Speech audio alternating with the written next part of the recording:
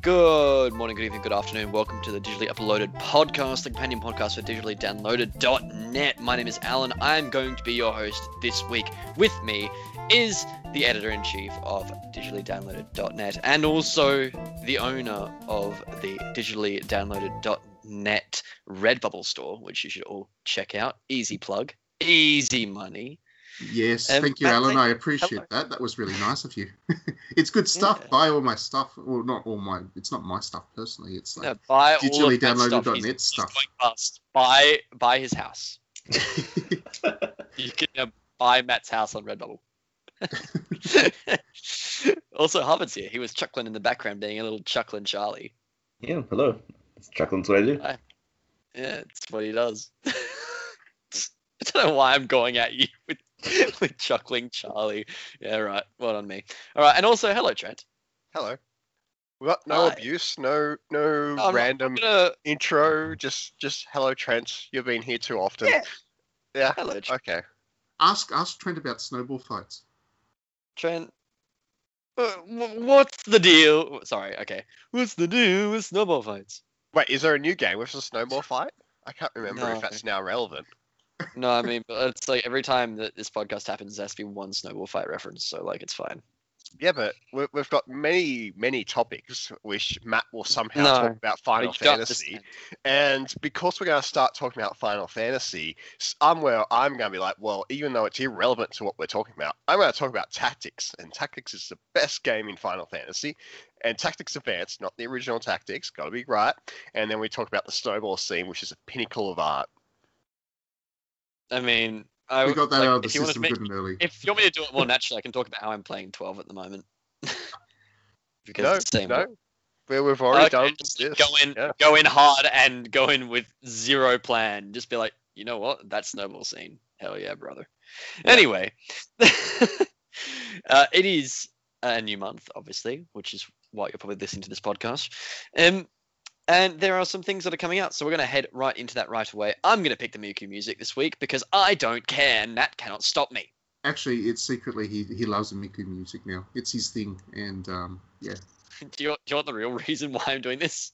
Because I don't have to download anything else.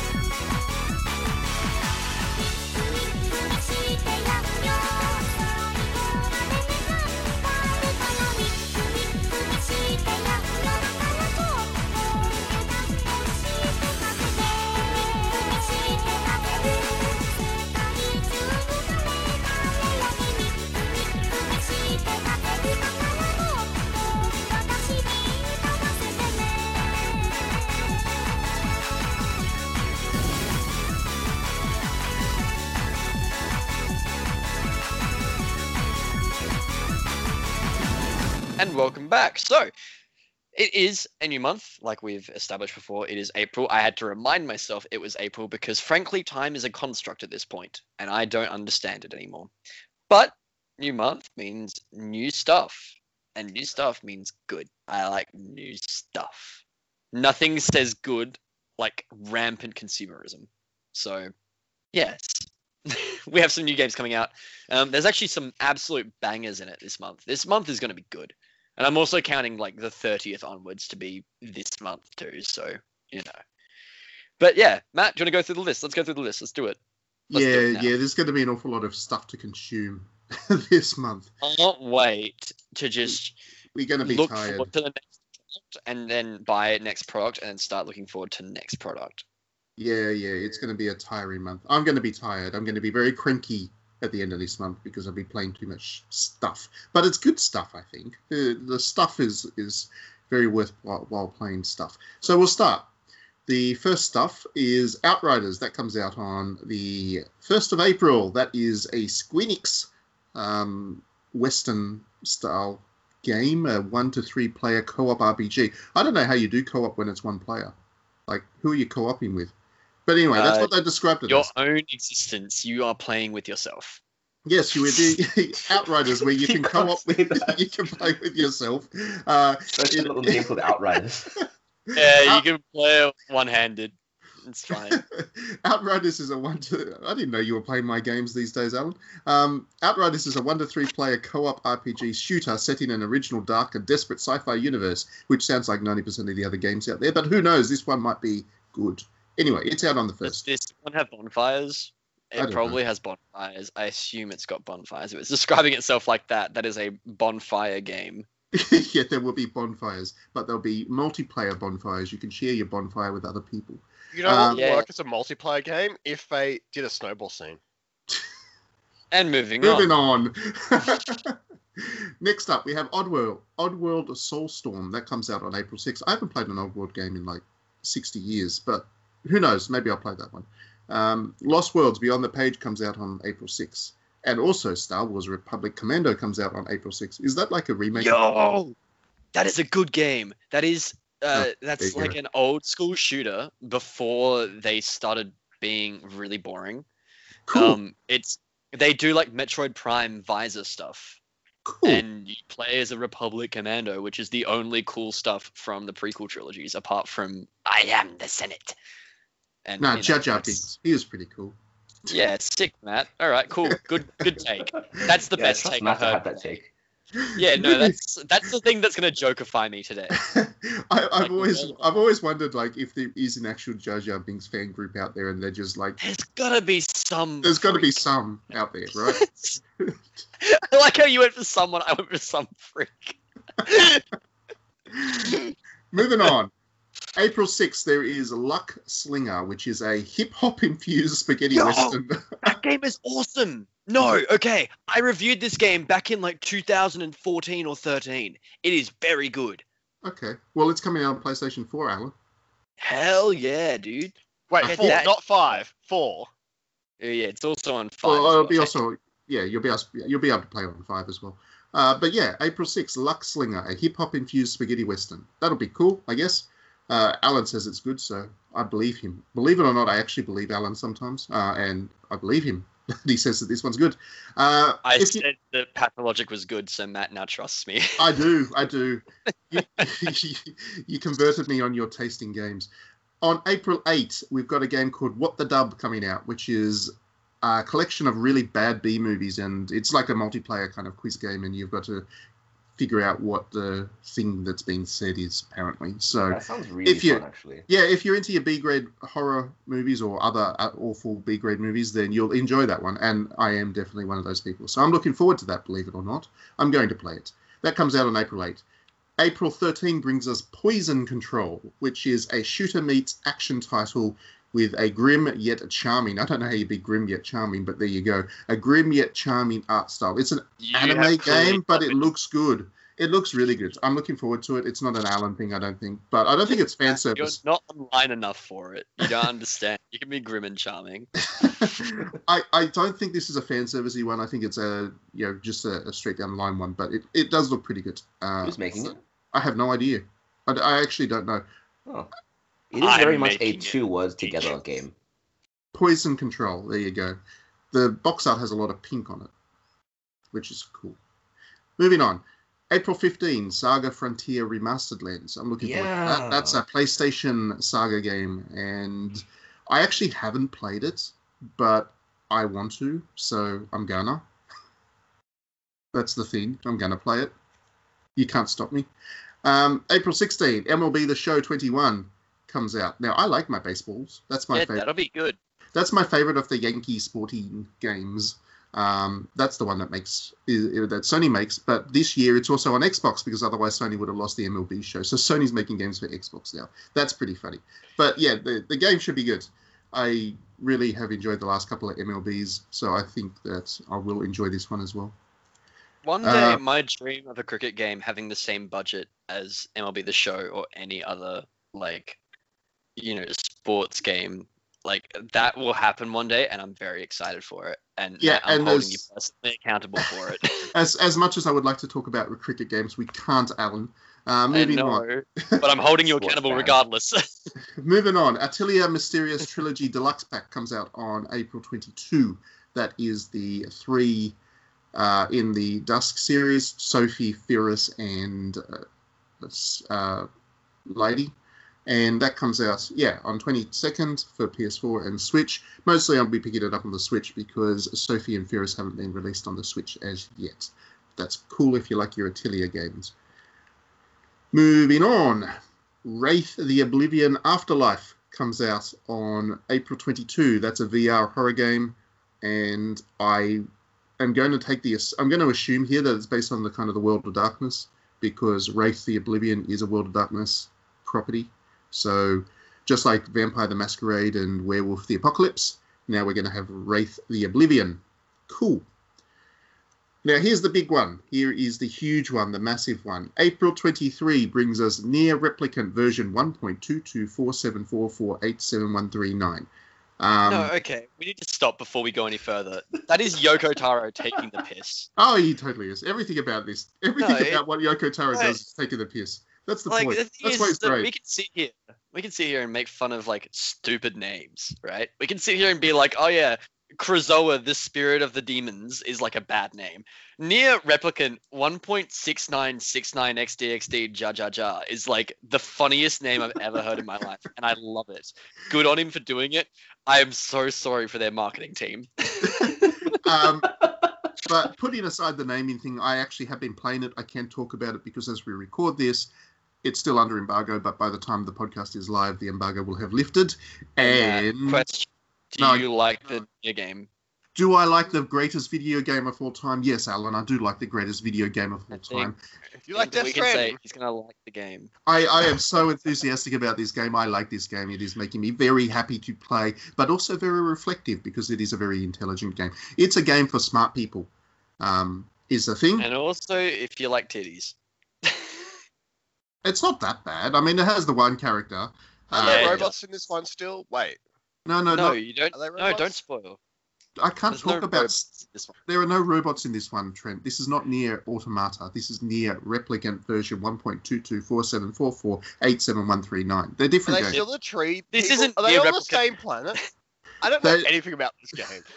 It is based in the same universe, but it's based in the same universe. It's 2,000 years apart, though. So it's just entirely different game.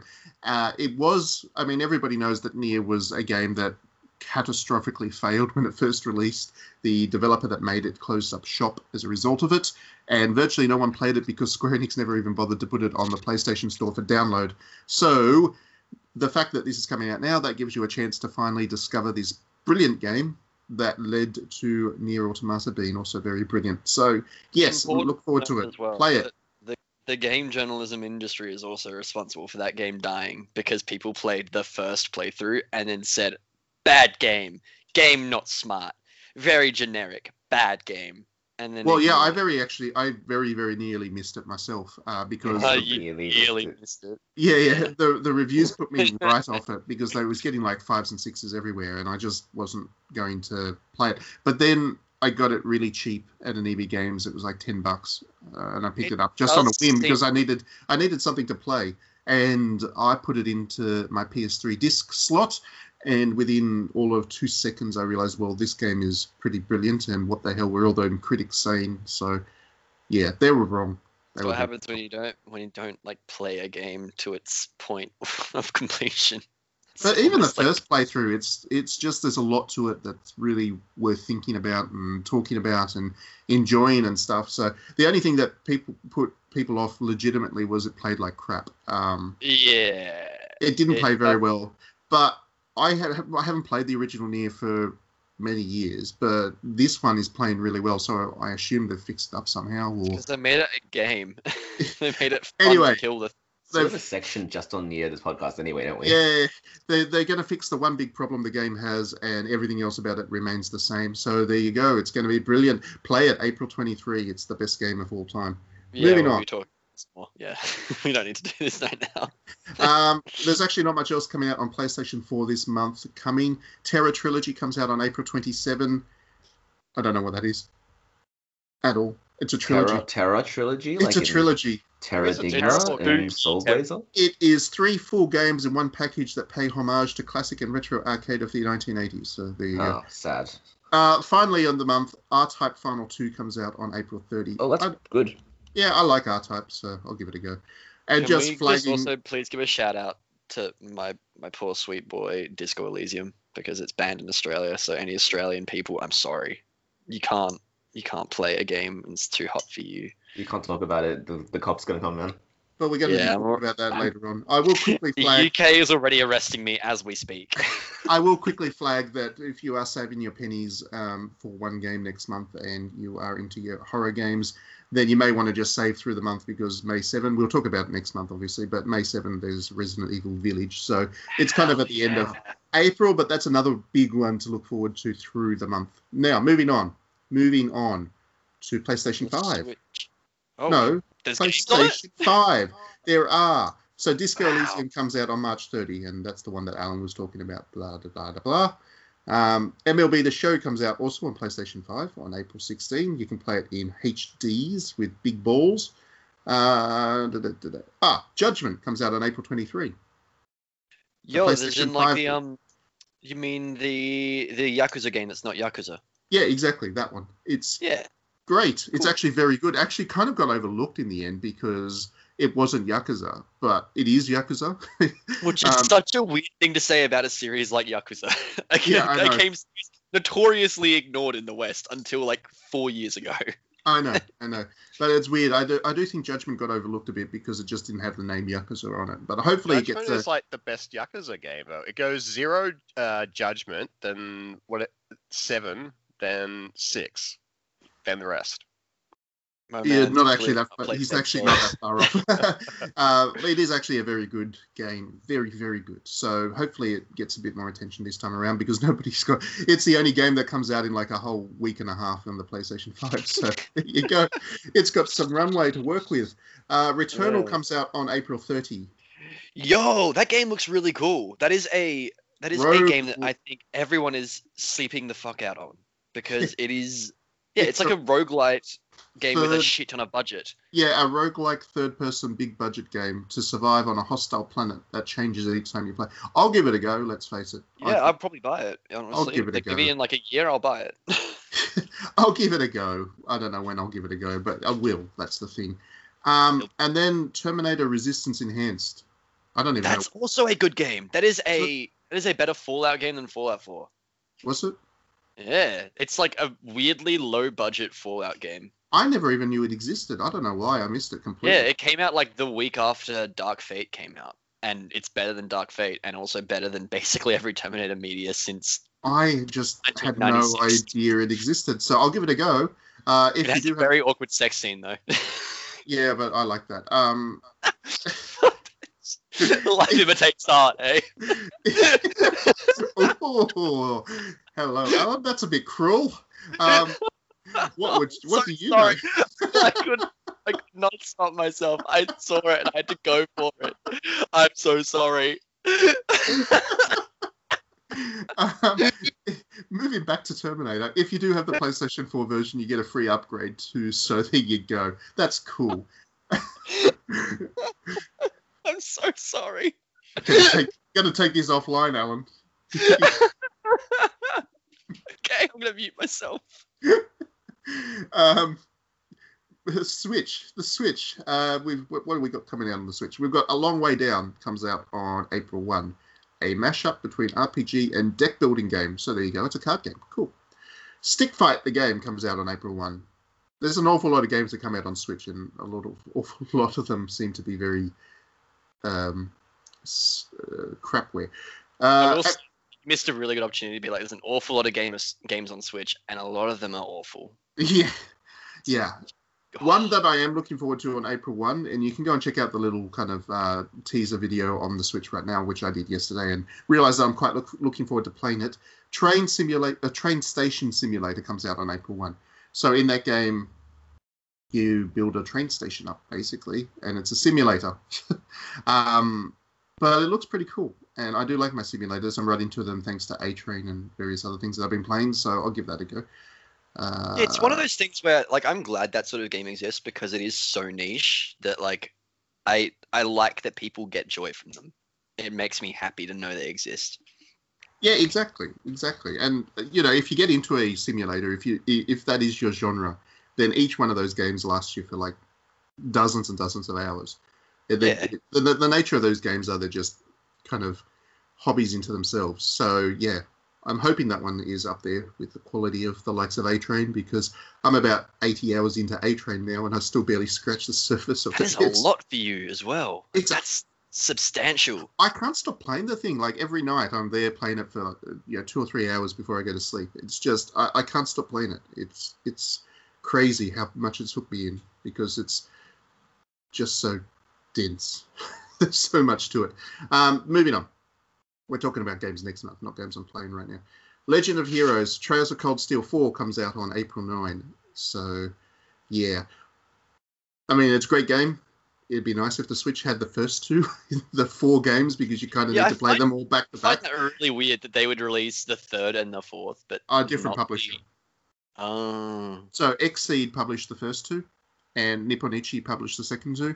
And Nippon Ichi is the one that's releasing them on the Switch, and Xseed hasn't. So yeah, you can play 3 and 4 as of April 9 on the Switch, but you can't play the first 2, which is again a bit pointless because you kind of have to play all 4 of them because they all are direct sequels to one another. So if you don't play the first 2, you're missing out on an awful lot of context, unfortunately. But it is an excellent game. So if you do have the first 2 on some other platform and want to play the second 2 on the go, then you'll be able to then. Poison Control also comes out on Switch on April 13. Great. Cool. And so does Saga Frontier. So that's what I'm going to be playing it on. What else we got? Reign on Your Parade is a slapstick comedy game. Let's not talk about that. That doesn't seem good.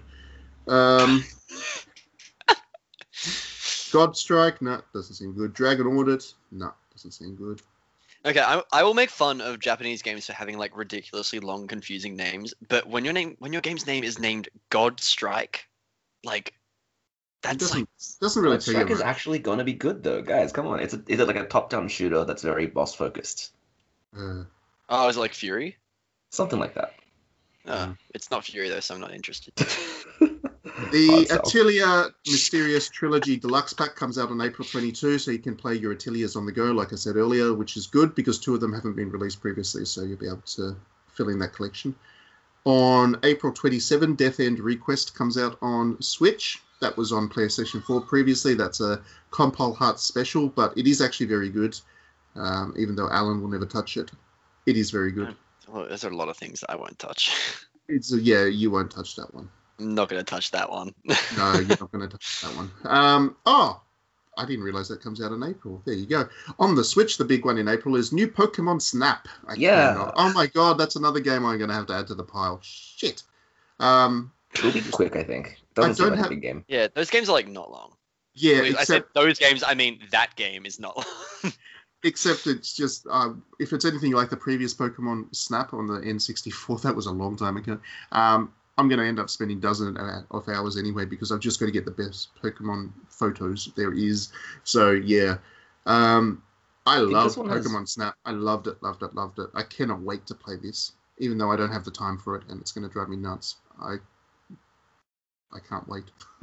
It has all the new Pokemon, doesn't it? Like, it's not just a remake. It has everything. Yeah, it's a new game. Yeah, it's an all-new game. So it's got everyone's favorite, Garbodor.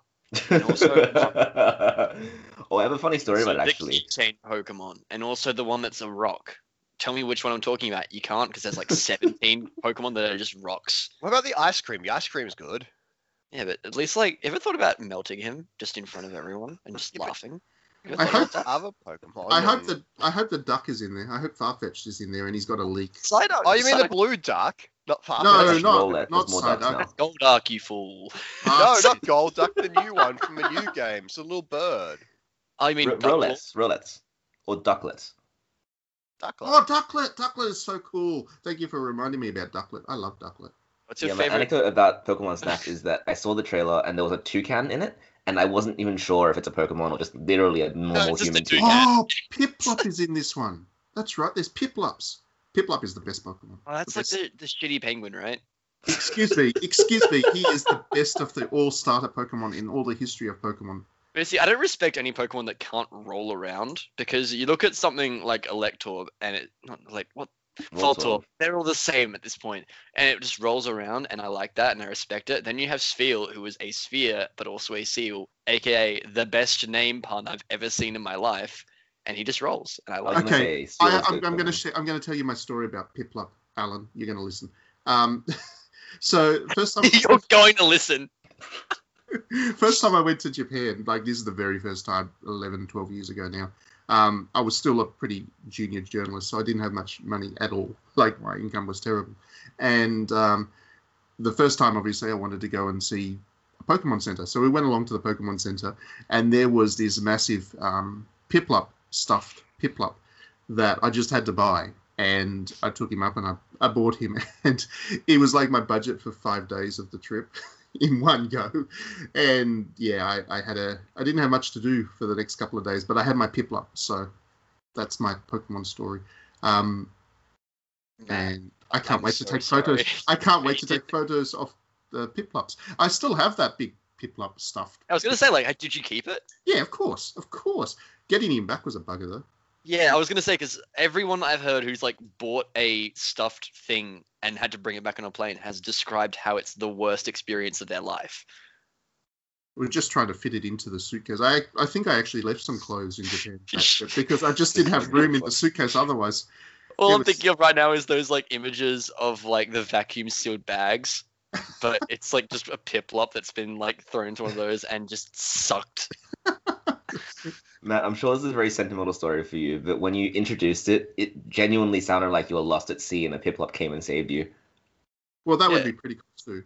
Maybe that can happen in Pokemon Snap out, Harvard. You never know. Yeah, Alan. I just want Politoads. Politoads everywhere. Politoed is like the weird one who looks like he's like constantly high, right? It's green That's a lot of them. But That's like 90% of the Pokemon. Like the apple pie Pokemon. That would be fun. Apple pie? What are you? What? Wait, have you not played England Pokemon, Alan? No, because I have self-respect and I didn't want to play that game. It's like the best Pokemon since Black and White.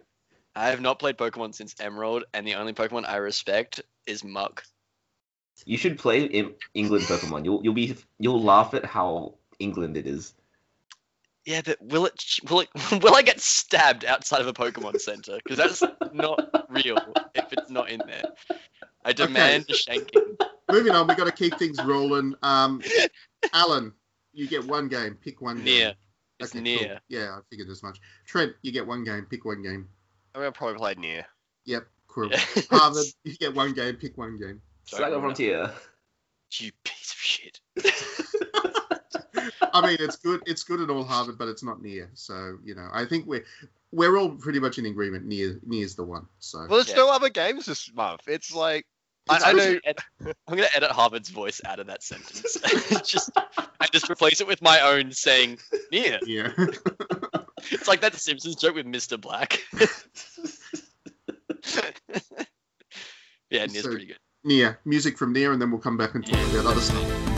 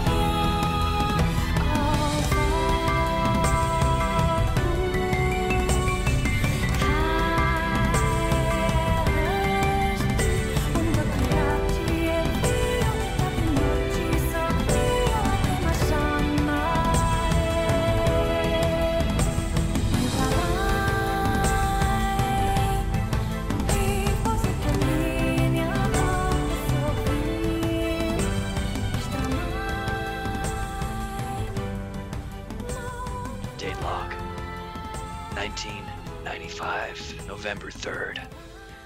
Everyone's afoot. The game is the hand. Many people have lost their lives, but in the darkness of it all, one thing stands tall. This is video games. It's mystery video. The theme of this segment is mystery video games. Hooray. Nice. Yeah. Stuck at Natural. Yeah, no, that's what they call the old twist 1.2. Wait, no, 1.2 point. I don't know. The landing when they twist.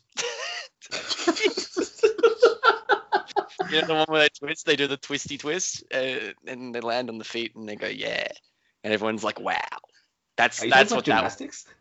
Look, at this point, I don't even know what I'm talking about. We're talking about mystery games. Mystery games and gymnastics. There's a combination I never thought we would get into, but there you go. We've actually managed to hit. Of this podcast is that I'm able to take a concept like doing a noir intro and cock it up so hard that it makes a little bit of sense again. It's really a mystery all along. Oh, well anyway, done, mystery Alan. games. Mystery games. Mystery games are good, right? They're fun. Yeah, I like it when I don't understand what's happening. I like it when I can see FK in the coffee, and I like that bit. That's a very niche reference. I don't think you need to explain that one. No, I think people might know it. I think that game is big enough now. I think so. For those playing at home, he's talking about Deadly Premonition. I think Deadly Premonition is well enough known that I can say FK in the coffee and have people be like, he's a gamer. It's probably the original Deadly Premonition, but like I was still thinking it, so I still win. That's okay.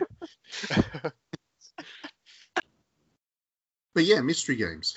So I'm confused. Are we talking about games that have mystery as part of the narrative, or games that try to systemize the act of solving a crime?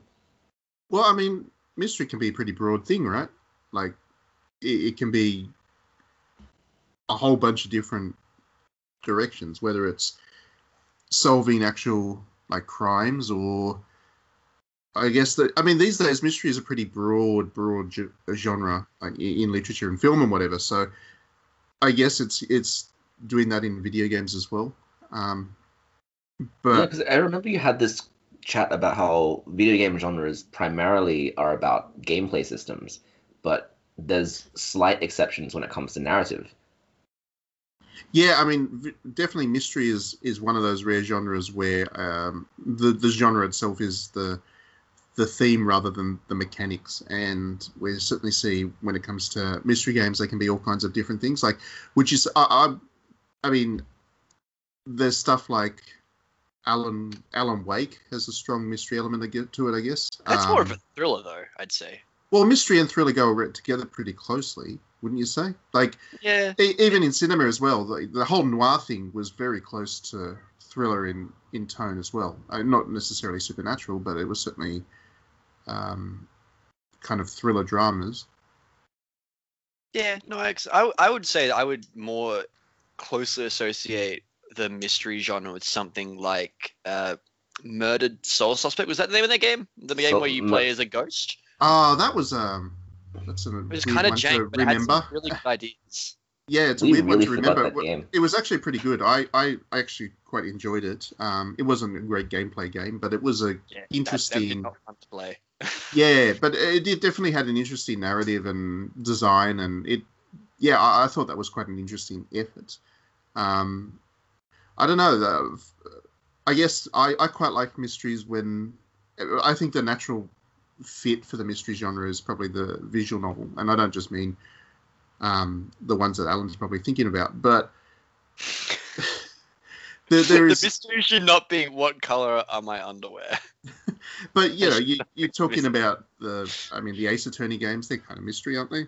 Absolutely, yeah. That's extremely correct. You're right. But it's a court case drama in that case. There's a really good one. If you haven't played it and you like Phoenix Wright, you would enjoy this one too, I would imagine. Jake Hunter, Alternate Jake Hunter, came out on the Switch 2 years ago, I think. And yeah, that one it kind of stuck in my memory as one that I really thought is a good example of mystery done well in a video game. I hear that name pretty often, and that just sounds stupid. Too stupid for me. Yeah, Alternate I think Jake Hunter. I think the worst thing about that name is that in an Australian accent, it sounds really bad. Jake Hunter's back again. We don't say it like that. Yeah, it totally sounds like Crocodile Dundee, doesn't it? Like it's just. No, that's not why I'm saying it's bad. I know, Alan, but I was trying to for Australians, the word isn't offensive. To something a little bit less. But yeah, I think Jake mystery Hunter visual novels. I think if you haven't played it, then the Nonary game series, so 999 and Virtuous Last Reward, and whatever the last one is called that no one likes, those three are really good series. I like them significantly more than Danganronpa, which is I'm sure Matt will talk about later. But I like the way that the plot twists account for the player choices, so you feel much, much more involved. You feel like you're trying to solve the problem instead of just watching a Humphrey Bogart on the screen trying to solve the problems. I think that's what the strength of visual novels give, is that it can present the story to you and then ask you, how do you get out of the situation? Well, yeah, have you guys played? Have you played the Cthulhu games, the new ones, the two new ones, the Sinking City and Call of Cthulhu? No, I've heard weird stuff about the Sinking City, so I haven't bought it. Sinking City didn't really do it for me, but I thought the other one was It's a weird game. It's very jank, but it's pretty cool. But I thought Call of Cthulhu was a very good one. I really enjoyed Call of Cthulhu. That's a good example because also pretty mystery.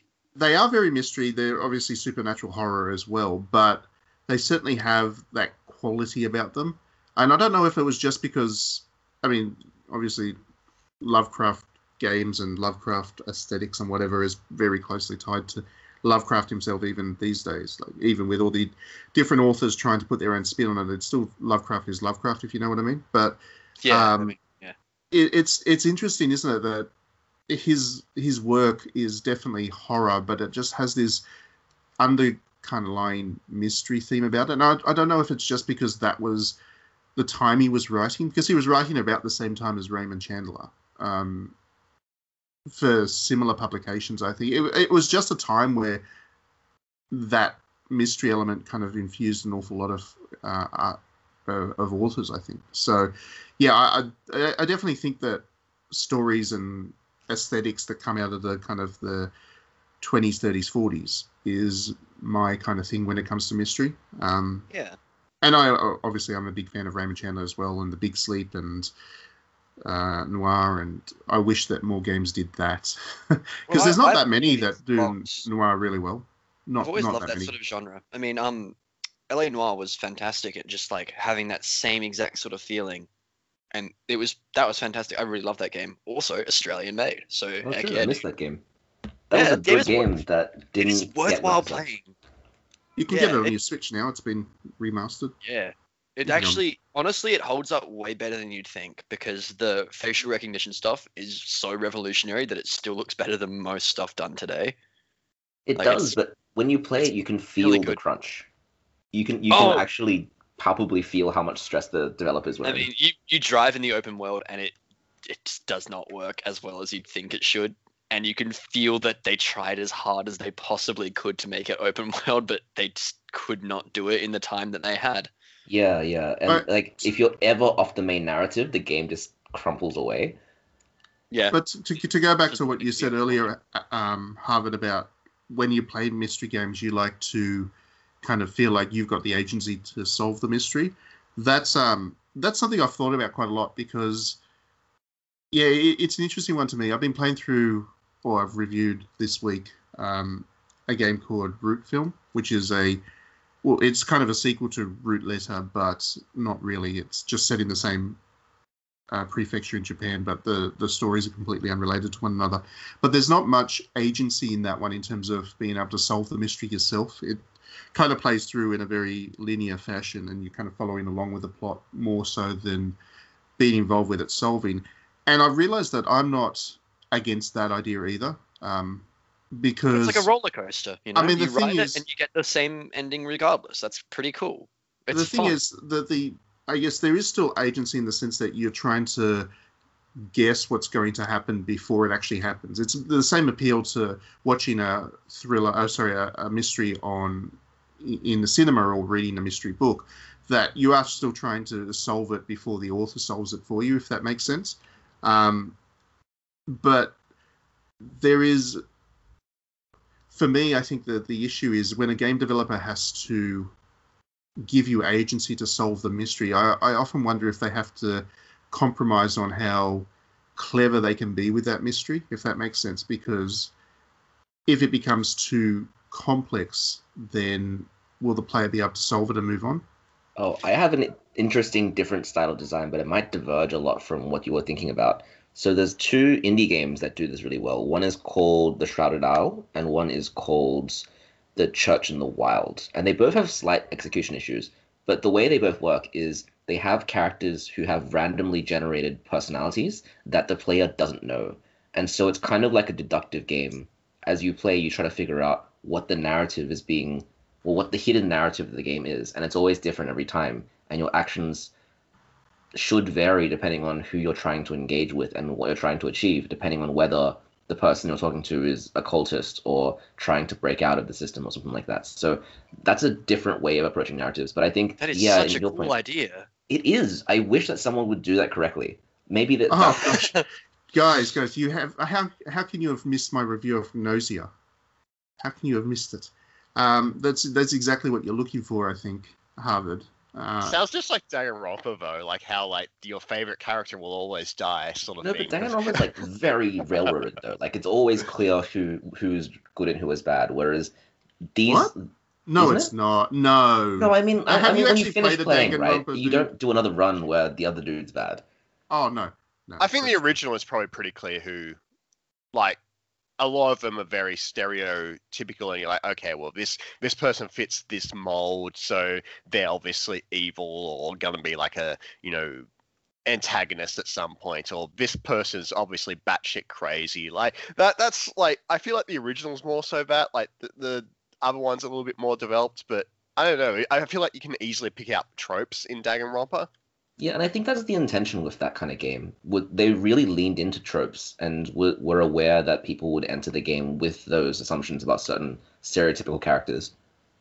Yeah, I think so. They definitely played on that. And a big part of the mystery was, with Danganronpa, a big part of the mystery was really just kind of trying to understand what was going on rather than who done it. It was more understanding why they were there and, how... what purpose they were all playing, that kind of stuff. So, yeah, but to go back to Nausea, so that game, to quickly explain it, you're basically, or your whole team is, or you wake up on this space station. You've got amnesia, so you don't exactly know why you're there, and so on and so forth. There's it's a tropesy start. Wait. Among Us, I'm going to be really angry at you. Well, it is very much similar to Among Us, but it has a much... No. But it's not multiplayer, so you don't have other people ruining the experience for you. It's very much more, but you kind of have to work out who on the ship is going to betray you all, who's the kind of wolf in sheep's clothing kind of story. And the experience is very much about you asking questions, figuring out who does what and stuff. I highly recommend Nausea. It's difficult to explain in a short couple of words, but I did a stream on it. Check that out. That'll explain everything about it. But yeah, that kind of mystery is interesting to me as well. It's not a detective mystery as such, but I do think it involves the same mental processes. And it's almost like it's a carryover from like those like deductive puzzle games, and I really liked those as a kid. And I want that to be like more of a thing. It's fun. It's cool. It just goes to show kind of how broad this genre is, that mystery. Yeah. There's just so many different angles that developers can take. And I don't think there's one right way to do mystery. There's a million ways to skin a cat, Yeah. But there's look at some other genres, and there's certainly right ways to go about doing a platform, for example. Certain expectations that you need to meet with RPGs, but I think mystery is just one of the most vibrant genres. Persona 4 is technically a mystery. It is. Yeah. Among other things. Yeah. I mean, like, imagine if Persona 4 just among being a waifu simulator. Among the first, like, evil dude you find. Imagine if Persona 4 just ended at the gamer dungeon. Like that was the end of the game because of your choices. That's one of my favorite things about Persona 4 is just how many red herrings a game has. I would love for the option to end the game with just leave Nanako in the TV. That would be my. You are I would evil do that. man. You are an evil man. Rid the world of the most annoying little sister ever. I guess the cool thing about like mystery games is they usually lend themselves more to experimental stuff, like especially the more when they're visual novels, like stuff like back in the day of the DS, you had stuff like Another Code and Hotel Dusk, and more particularly Another Code. Dusk. Yeah. Another Code pioneered a lot of the, because it was a really early DS game, but it pioneered a lot of the stuff the DS did in terms of, okay, this is a puzzle game or whatever, this is what you're going to have. Like, it had to flip over the DS screen to, like, do the stamp and all those other little cool little things. It had the bloody microphone thing. I swear, like, Nintendo should have just scrapped the microphone from it. I'm dying every time I'm even touching that, and I can't even blow into it, and then it doesn't do anything, and then I throw the DS, and then Road Rage. But, like, it pioneered all those cool little, oh, this is a device, we're going to do some cool stuff with it. Sort of like the Wii as well. Like with the Wii, it's like, oh, well, you got a remote and you've got a nunchuck. There was a lot of really weird experimental stuff back then as well in that sort of thing from mystery genres. So now that you've said that, I realize that they absolutely could do the Switch, and there is nothing stopping them. They could do a 1-2 totally Switch where you examine evidence with the Joy-Con, and it would be amazing. Oh, I mean, did anyone here play those From Software games, the Echo Knight games? I've never heard of that. No one has played, even Matt? No. Wow. Okay, I'm the biggest gamer here now. It's me.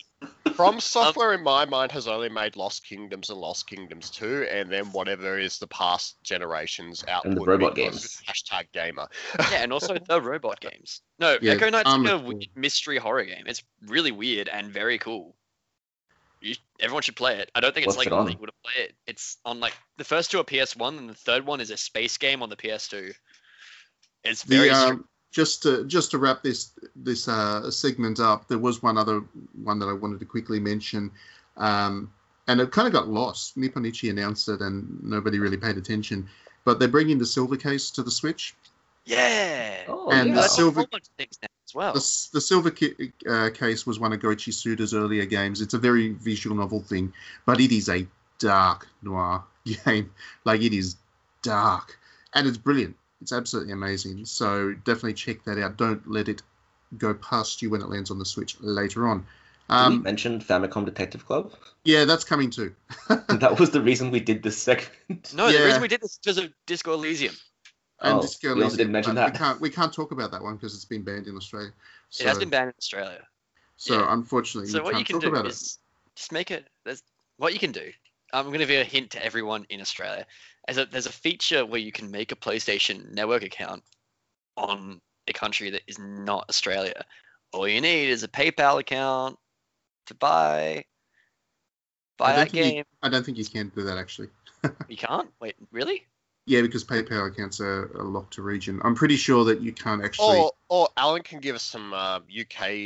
Yeah, you need someone on the inside. The eShop codes. Yeah. It is possible to do it. I mean, obviously, I do it all the time because I get codes from America and the UK and whatever. But for reviews, you can set up an account, and then there are plenty of websites out there that sell credits. I'm sure that if you contacted the developers, Zayum, I'm sure they would be like, oh yeah, like this is maybe a way you can probably play the game.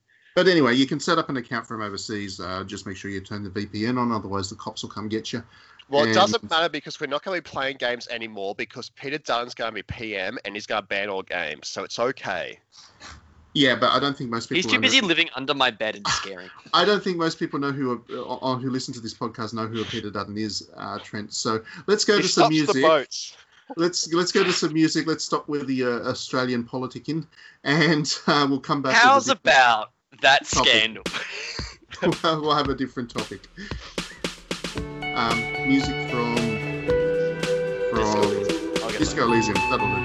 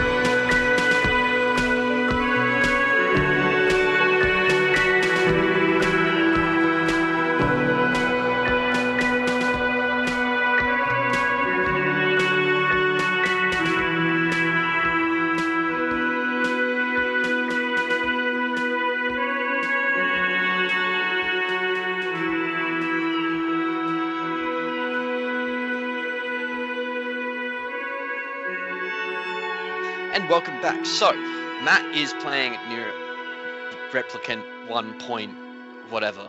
And that game looks absolutely fantastic. For those of you who don't know what this game is, it is a 2009 RPG, I believe, released by Square Enix, made by what was the company's name? What was the original company's name? Caviar. Yeah, they also made the Drakengard games, like pretty low budgety sort of stuff, but functional, worked pretty well. But this was probably Yoko Taro's first really, I guess, super culty game. Like Drakengard was pretty big, but Nier has cultivated something else entirely, and that's what led to Nier Automata coming out. And now they decided to go back and basically make Nier 1 actually purchasable in a modern context without having to own a physical PS3 or 360 and a copy of the game. And yeah, because it was one of the few games that never got a release on the PlayStation Store. The only way to play the original Nier is via a disc copy. I'm going to be really just upfront. You probably wouldn't want to physically play it either. It's probably just better to watch someone else play it and then buy. I mean, it's not that. It's not like pathologic hard to play. It's not that bad. It's like not the best game in the world, but they fixed it. Matt, how have they fixed it? Explain. It's just not the best game. I'd be interested to see, just first up, whether the fact that Nier Automata came along and was such a big hit, whether that forces people to reassess their thoughts on the original Nier, because that game really does have, it really did not do well with the critics either. So I'm just going to quickly check right now, live on the stream. Stream is ruining my brain. Your stream is ruining your brain now, Matt. I'm just going to check quickly. Could you imagine if we streamed this podcast? We'd be like wrecked. Yeah, so are you checking the Metascore? Yeah, the original Nier was 68 on Metacritic. So that is basically trash in the of video games. That's like essentially you play this and you get physically ill. Yeah, and I mean that to get that score, you've actually got red scores on Metacritic, 40s and below. There's 3 of those. It was a game that was pretty robustly criticized, let's put it that way. To be fair, the game came out before digitally-downloaded.net was listed on Metacritic, because I would have changed the score a little bit in the positive if I had. I don't think 110 out of 10 would make it. I hate to make this joke, but Matt's review would have made it 69.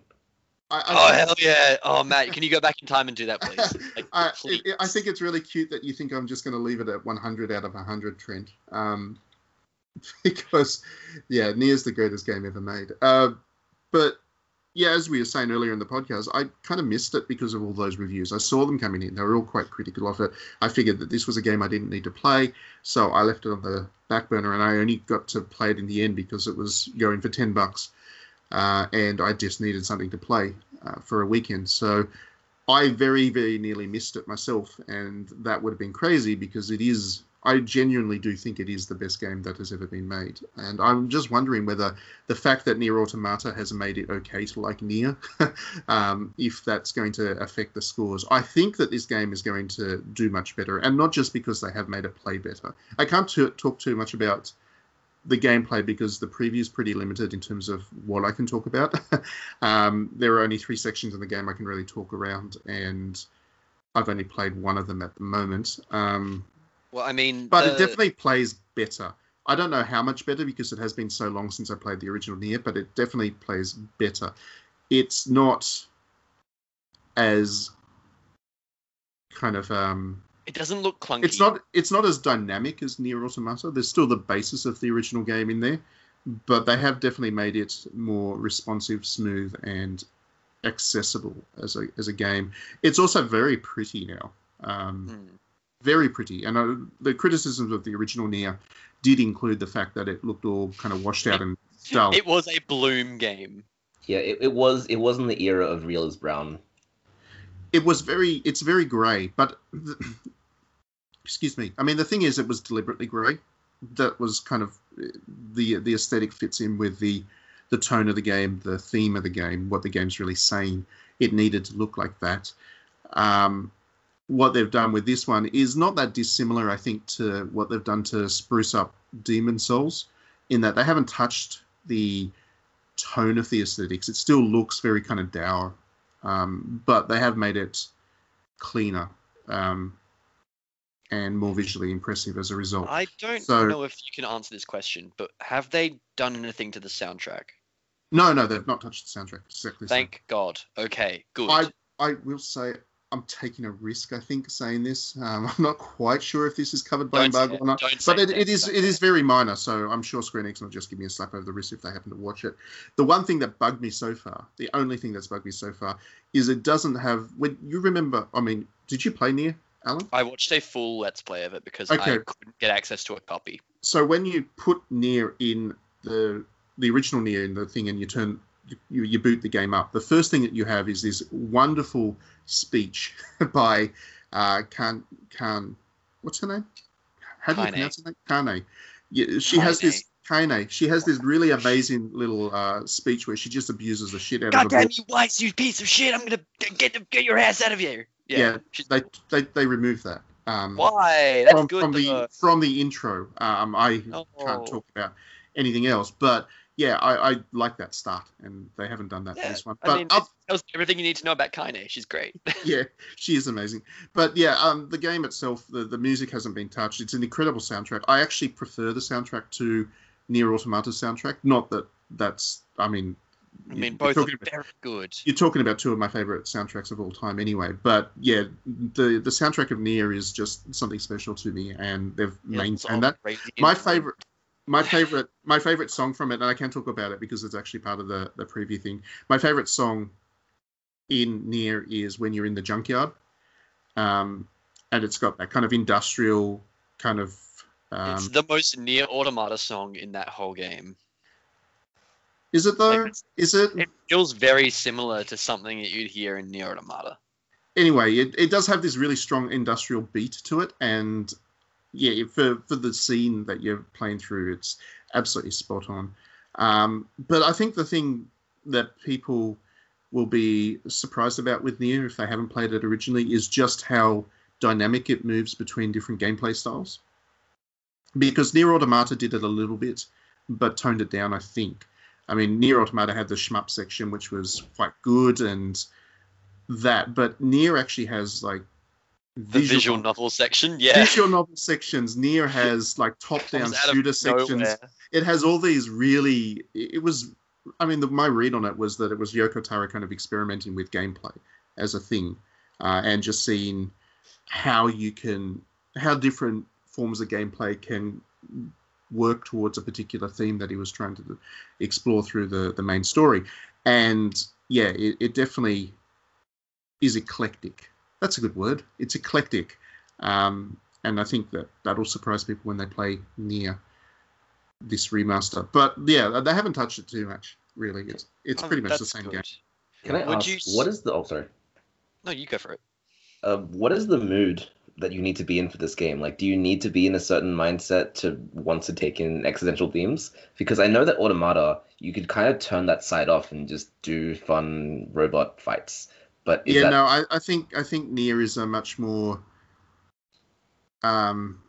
focused game that I do think that you will get much more out of it if you're in the mood to be a bit reflective on it as you play. It certainly has a lot of Yoko Taro style humor and surrealism running through it. It's got the book for one thing. The book it does have a great. book who is probably one of my favorite voice acted characters in any video game ever, because it's just Liam O'Brien being grumpy. No, it was amazing because it was like Liam O'Brien was told to be Alan Rickman, and that's what he nailed. Like, he just did. And it's perfect. Like, that book Stop pounding me. It's great. So it does have plenty of that humor, but it is very dense in its themes as well. It is very existential. It's very philosophical. Although if you ever talk to game, if you ever talk, Matt's trying to say politely, if you ever talk to Yoko Taro, he absolutely insists that he hates philosophy. And he constantly craps on it, but which is why he named all his characters in Automata after yeah. But he absolutely loves it. It's quite clear, and he definitely explores a lot of kind of very dense ideas in it.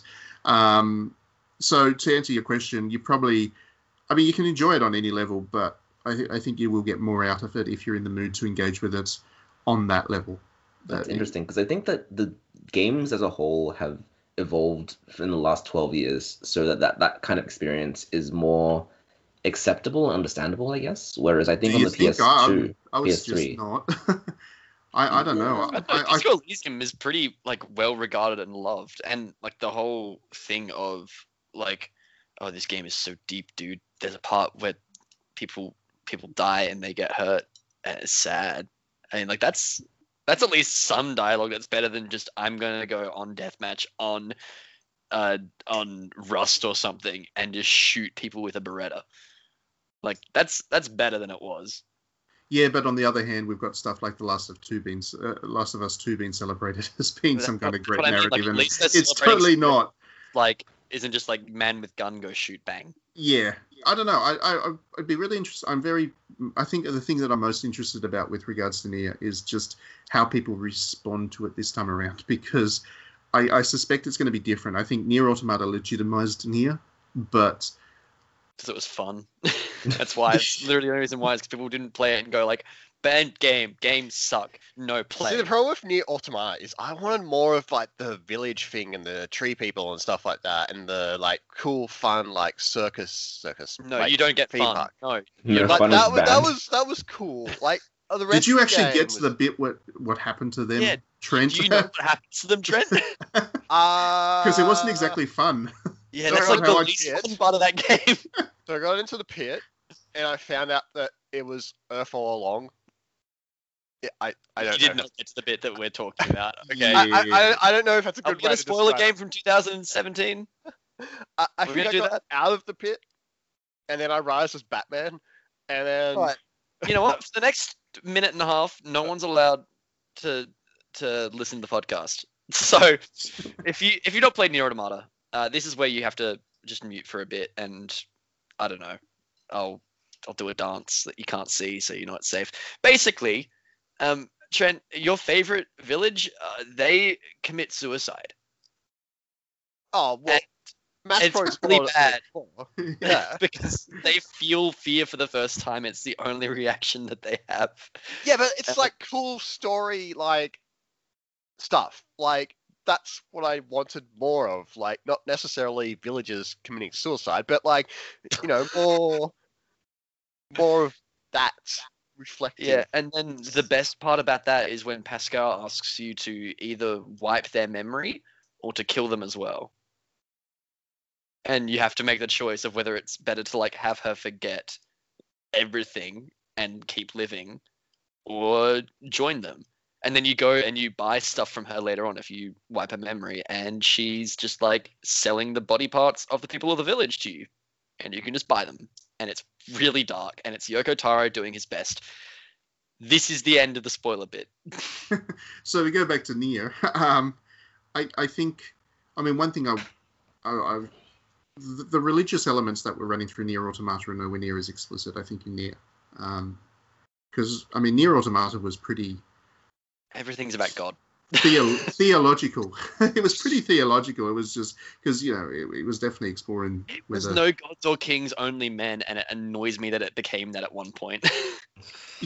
Yeah, all those robots, all those robots kind of exploring what it is to be humanity via spirituality. It was pretty on the nose. I think Nier is a little bit more subtle about some of the stuff that it explores without giving away spoilers or talking about it. It's also more like traditional, I'd say, as well, because it's more like a fairy tale game. It's Yoko Taro doing a fairy tale thing, but extending it and making it his own. Yeah, I think it definitely resists being categorized as anything, really. It's more just Yoko Taro being Yoko Taro. Keeping in mind, this is the man who tried to sell Nier Automata by rolling around on the floor and shouting Nier Automata t-shirt. This Yoko dude Taro's does Ni no not Kuni. give a shit. But it's certainly smart. It's certainly Yeah. smart. Very smart. But yeah, I think... It's a game that everyone should play, and I'm excited people are going to have the chance to play it, and I'm going to have the chance to play it for the first time ever. I think and you're going to like it, Alan. I'm excited beyond belief. I'm really- buying it on day one, because it's... What date does it come out again? 25th? Yeah, something like that. 25th. Yeah, I'm going to buy that on day one, and I will be streaming it, probably, so... Yeah. You should write the study guide. Oh God, no! You do not want me writing things about anything. You should give it to your students, Alan. You should force them to play it, and then have analysis sessions. Look, we've done Beowulf at the moment, right? And that was enough for them to be Are you serious? That's awesome. I like Beowulf. That's a good for primary school. And what it means, though, and it's really difficult to explain what Grendel's doing when he's eating people. Because they're like, what does this word mean? And I don't know how to explain it without potentially getting letters from parents. Anyway, Nier's good. So we're going to do some music. I can't do Nier before we pick Nier. Well, we can do Nier Automata music. Do the village for Trent. Do the village, the happy village music for Trent. And then we do the sad village ending music to end out the podcast.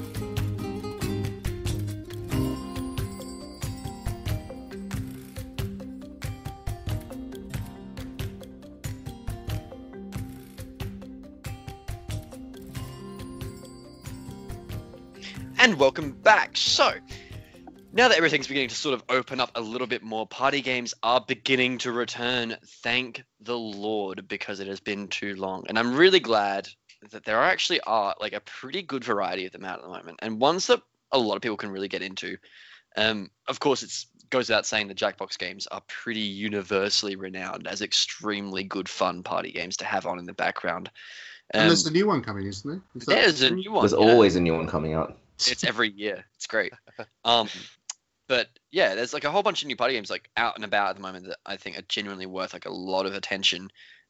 One of them, actually, if you've ever played Mashed, has anyone here played Mashed? What is Mashed? PS2 racing game where the point was not to like do a lap time, but to outrace other people on the track. It was sort of like Micro Machines, but realistic. It was very cool. Access it? You cannot ever. Why do you do this to us? Look, I thought you were gonna say there was like based off a TV show Mash, but like a video game, like Mash the video game, and that would be the have worst you played party Mash? Game. Extremely bad party game. Yeah, that would be a terrible party game. That sounds like a horrible time. Yeah. No, like it's a there's a game called Party Crashes, which is made in Tasmania and is also on sale on PSN right now, as is Party Golf, which is the predecessor. But Party Crashes is basically a 4-player racing game where every match you play is completely different. And the rules are different, the car models are different, items will be completely different, properties will be different. So it's completely customizable for everything. And one of the best things about that is that no one can be a tryhard and make the party game not fun. Because as someone, if you're like me and you play a game like Smash Brothers, you go into that to win and you ruin it for everyone else in the process. That's some real self-awareness. Most Smashers don't have that. Yeah, but most people in the Smash community also practice the wrong type of grooming. So like, the cool thing actually, so that Party Golf Party Crashers team are ridiculously cool. Like I remember going to PAX and they were there and they made neon shirts to promote their games and they were just like friendly with everybody, and that's exactly what you expect people who make a game that conducive to parties they to be like. They're just great people. They are. Yeah, I mean, the thing is, these games kind of highlights, I think, a challenge that party games have to overcome, and that is that just how many people are going to be playing them, in the sense that how good does your gaming have to be? Because I mean, if you think about it, like party games should be accessible to pretty much everyone, right? Like in theory. Yeah. But a lot of these games that we're talking about here are more for people who have a background in gaming, and there's nothing wrong with that. Like one of my favorite party games personally is Screen Cheat, which is also an Australian game, funnily enough. Also fantastic. Also great fun, and also on the Switch. Yep. Or in Screen Cheat, you can't actually see any of the. It's like a split screen shooter, but you can't actually see where the players are on the screen. Like you can't actually see in your little section of the screen the other player avatars. You've got to work out where they are by looking at their part of the screen, and it's just it's all it legitimizes playing GoldenEye in 1999. Yeah, it's and bedlam, being addicted to your friends. To actually enjoy that game, everybody who's playing it kind of needs to be a gamer as such. You need to know FPS controls, which, as I learned from playing it, it's not assumed for everybody. And it goes the same for, we take it for granted that we know how to play racing games, for example, but not everybody does. So you're immediately kind of excluding people from your party game if it is racing based. And again, that's not an issue in the sense that if you can get a bunch of people together who do have a basic idea of gaming, then that's great. But the question I always have with party games is just where do you pitch them and for what kind of audience? Do you want to go the Jackbox kind of way where absolutely everybody can pick it up regardless of how many games they've played? I mean, for me, one of the party games that I've ended up playing the most over the years was the Buzz games, and that was because they are just quiz games. My family, we had non-gamers in the family. My parents, for example, they're not really gamers. So, but that was one that they could sit down and we could all enjoy as a family because you didn't have to have any gaming knowledge whatsoever to play them. So I've always wondered with party games, as a developer, when I'm thinking about how developers think about games, how do they go about pitching these things and how do they design them and what are they thinking about and in terms of their audience when they're creating these games? I have a good example on that actually. So I have a lot of party games. My favorite thing to do is to download stupid games on the Switch and to force people to play them. And you sound like a hoot, Harvard. Yeah. Harvard's the guy who comes to a party, brings his Switch, and says, "All right, we're playing Super Mario Party. Everyone, we're playing Kukiyomi 2. Consider it more." Nothing's wrong with Super Mario Party. That's a fun Switch game, especially if you play it over and over and over and over and over and over again when you're babysitting. So I think that the stress with party games is like sometimes you'll put something on and you'll think it will be fun for everyone, and then everyone else is like, "Nah, I'm not into this, fam." And so the game that I had the opposite reaction to, where I thought it wasn't going to be fun, and then everyone else just got really into it, is this game called Drink More Glurp, which is by, amazingly, I think, Yogscast. And the premise of this game is that it's the Olympics by aliens who have just watched human sports and have trying to reconstruct what the appeal of sports is. So you have these balls with two arms and you have to run in completely incorrect Olympic events, like marathons and dodgeball and pachinko and just stupid games. And every game is sponsored by a company, and that company will affect how your game works. For example, like one sport, you'll be sponsored by rocket shoes, so everyone has rocket shoes. And the way that it works is because it's such a stupid, awkward game that everyone is struggling with the controls the entire time. So it becomes like competitive co-op, basically. Like it's just goofy and awkward and fun. It definitely needs to have either that sort of complexity where after a while everyone sort of starts to get it, or it has to be just so impossible that everyone is screwed. And everyone's in that same playing field of just like not knowing what's happening.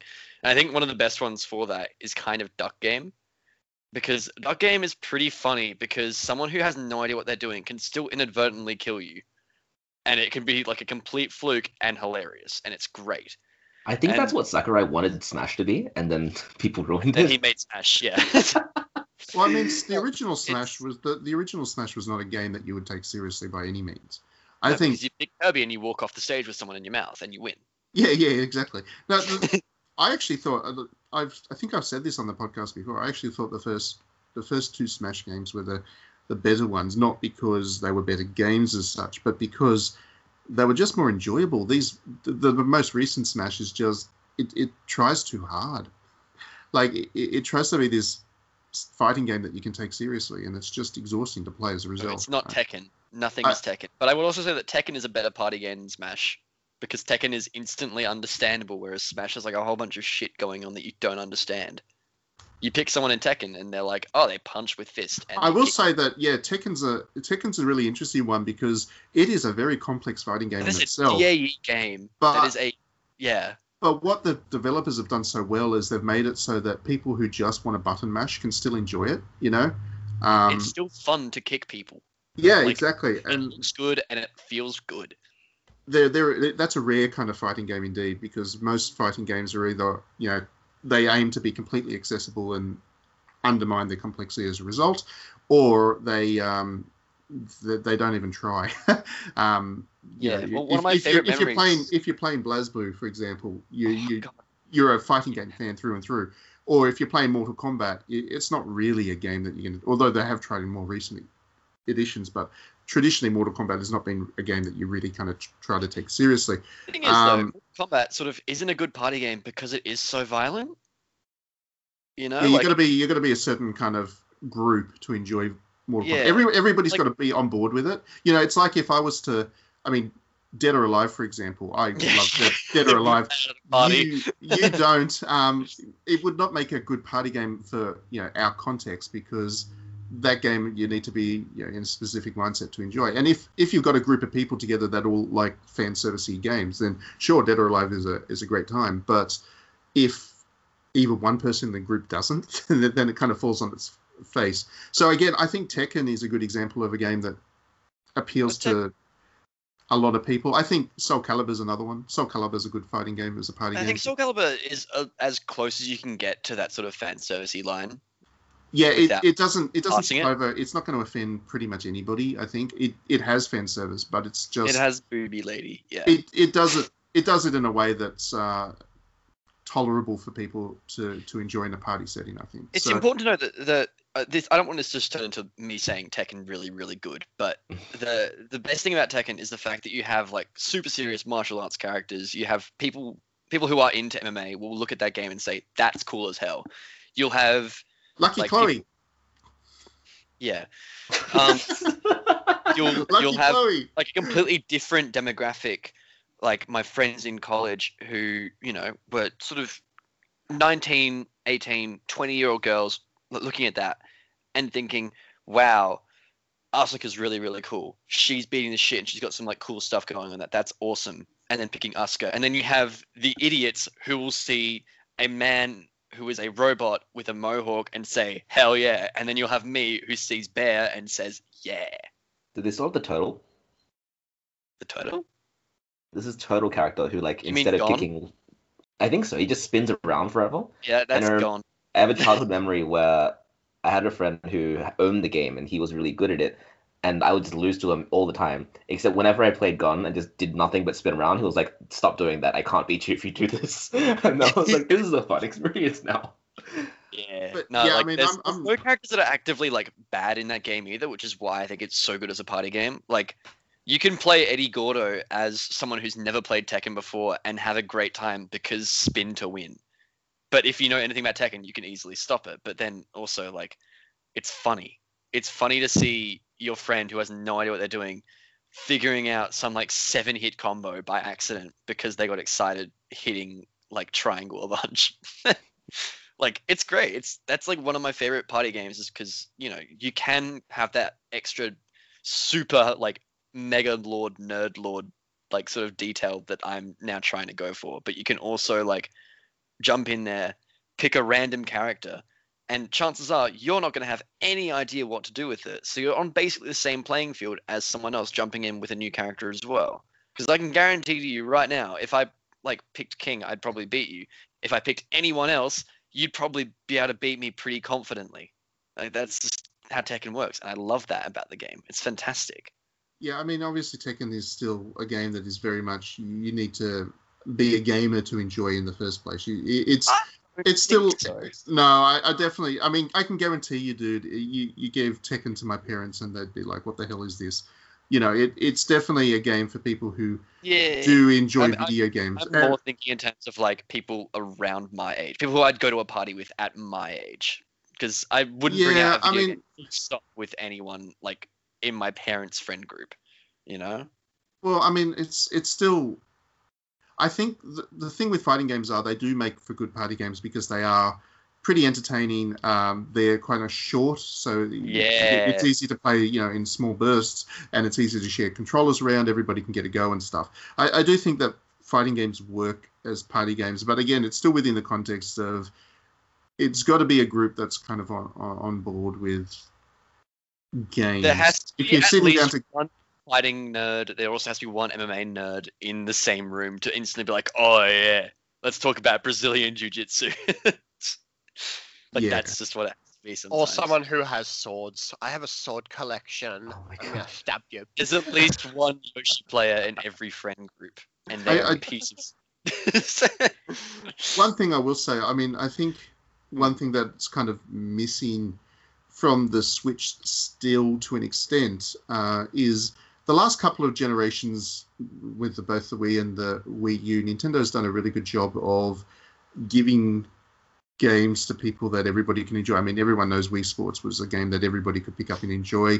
And even the Wii U, the Nintendo Land had stuff that was a lot of fun in groups. The Luigi Mansion style one. Oh, that was a great game. Yeah, that was a lot of fun. We spent a lot of time playing that. I don't see so much of that stuff on the Switch in itself. Which is really disappointing because of the whole controller. The original concept was I'm going to take my Switch out. We're going to be on a basketball court. Here's a controller. I've got a controller. And it seems to be Nintendo seems to be more focused on creating those multiplayer experiences for people who have a kind of gamer background. Splatoon is a lot of fun, of course, but you still got to be competent with games, to get anything out of Splatoon. Smash Brothers is fun, but Smash Brothers is a game that you've got to be a gamer to play. I don't see where the and they've done some good kind of fitness stuff or whatever for single players like Ring Fit Adventure or the boxing one. Those are perfectly entertaining, but they're kind of solo experiences. I just wonder where the local multiplayer kind of experience from Nintendo has gone. Did you ever play 1-2 Switch, Matt? I mean, yes, but it was more a tech demo than a It was, but it's also not a game. It's something you inflict on people for fun. Yeah, so. It's not really what I'm talking about in this context. I know. I would just like to see Nintendo have that kind of keep that local multiplayer. I mean, I guess Mario Party kind of does it, and certainly it does. You look at Mario. Not put any effort into that since it came out, and they needed to put a lot of effort into that game when it came out. Well, Mario Party is one of the most high selling games on the Switch. So I know it doesn't make any sense, and they're not supporting it. Well, it doesn't make perhaps it doesn't make sense, Alan, because it's not for you. It's also not games as a service game, so it doesn't need to be supported. But there was 4 maps in that game, 5 maps, and they're all the same.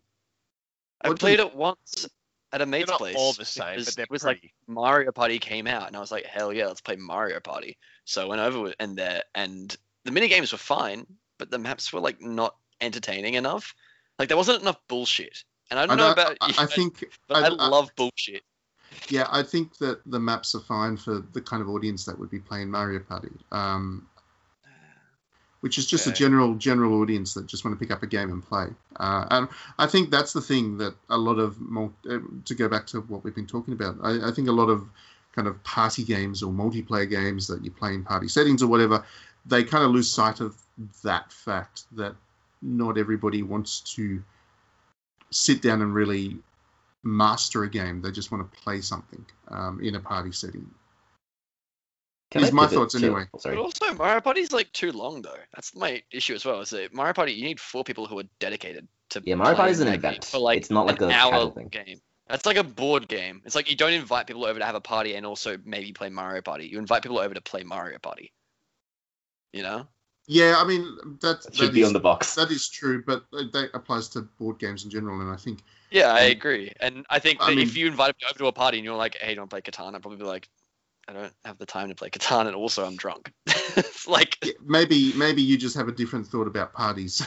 Yeah, but I if mean- you're like, I'm I'm drunk, such a let's play rich Mario dude. Party. That's suddenly more fun because you're like, I'm gonna steal your motherfucking stars. Like that's like Mario Party when you're drunk. But like, I feel like Nintendo's definitely like let go of the whole concept they originally had with those like you could share the Joy-Con. Like, I don't think there's been enough multiplayer games which utilize the fact that you can just take a Switch somewhere.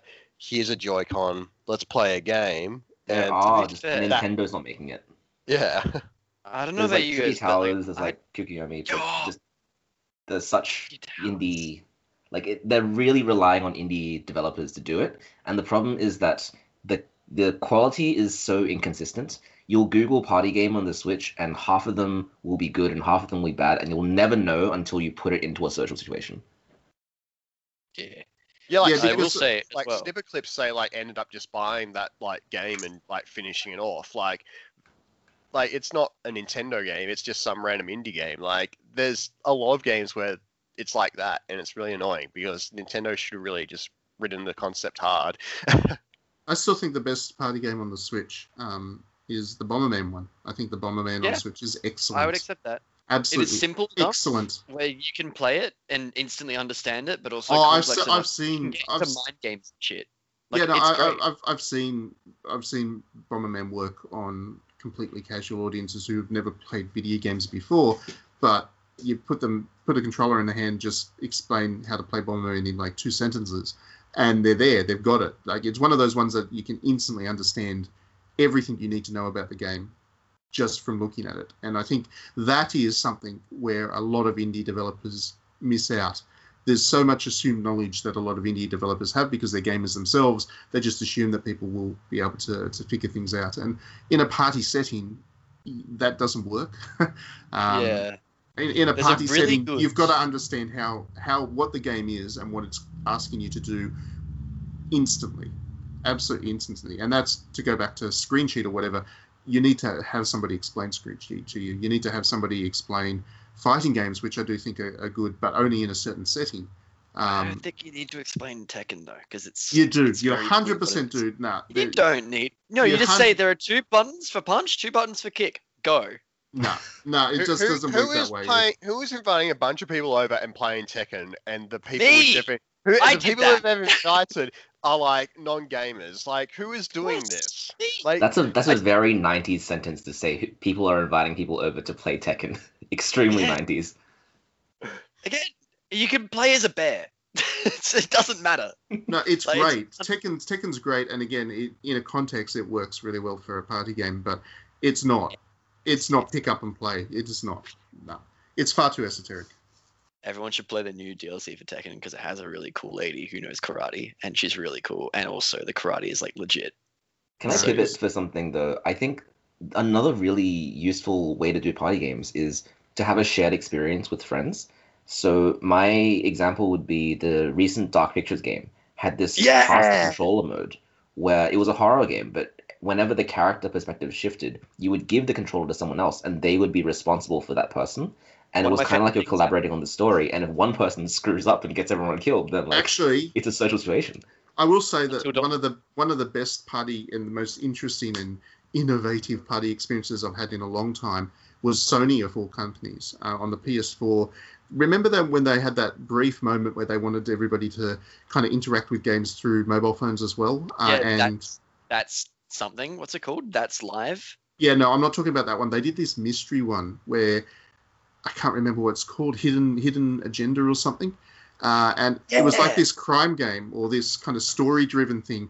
And then at certain points, everybody would input the response they wanted the character to make.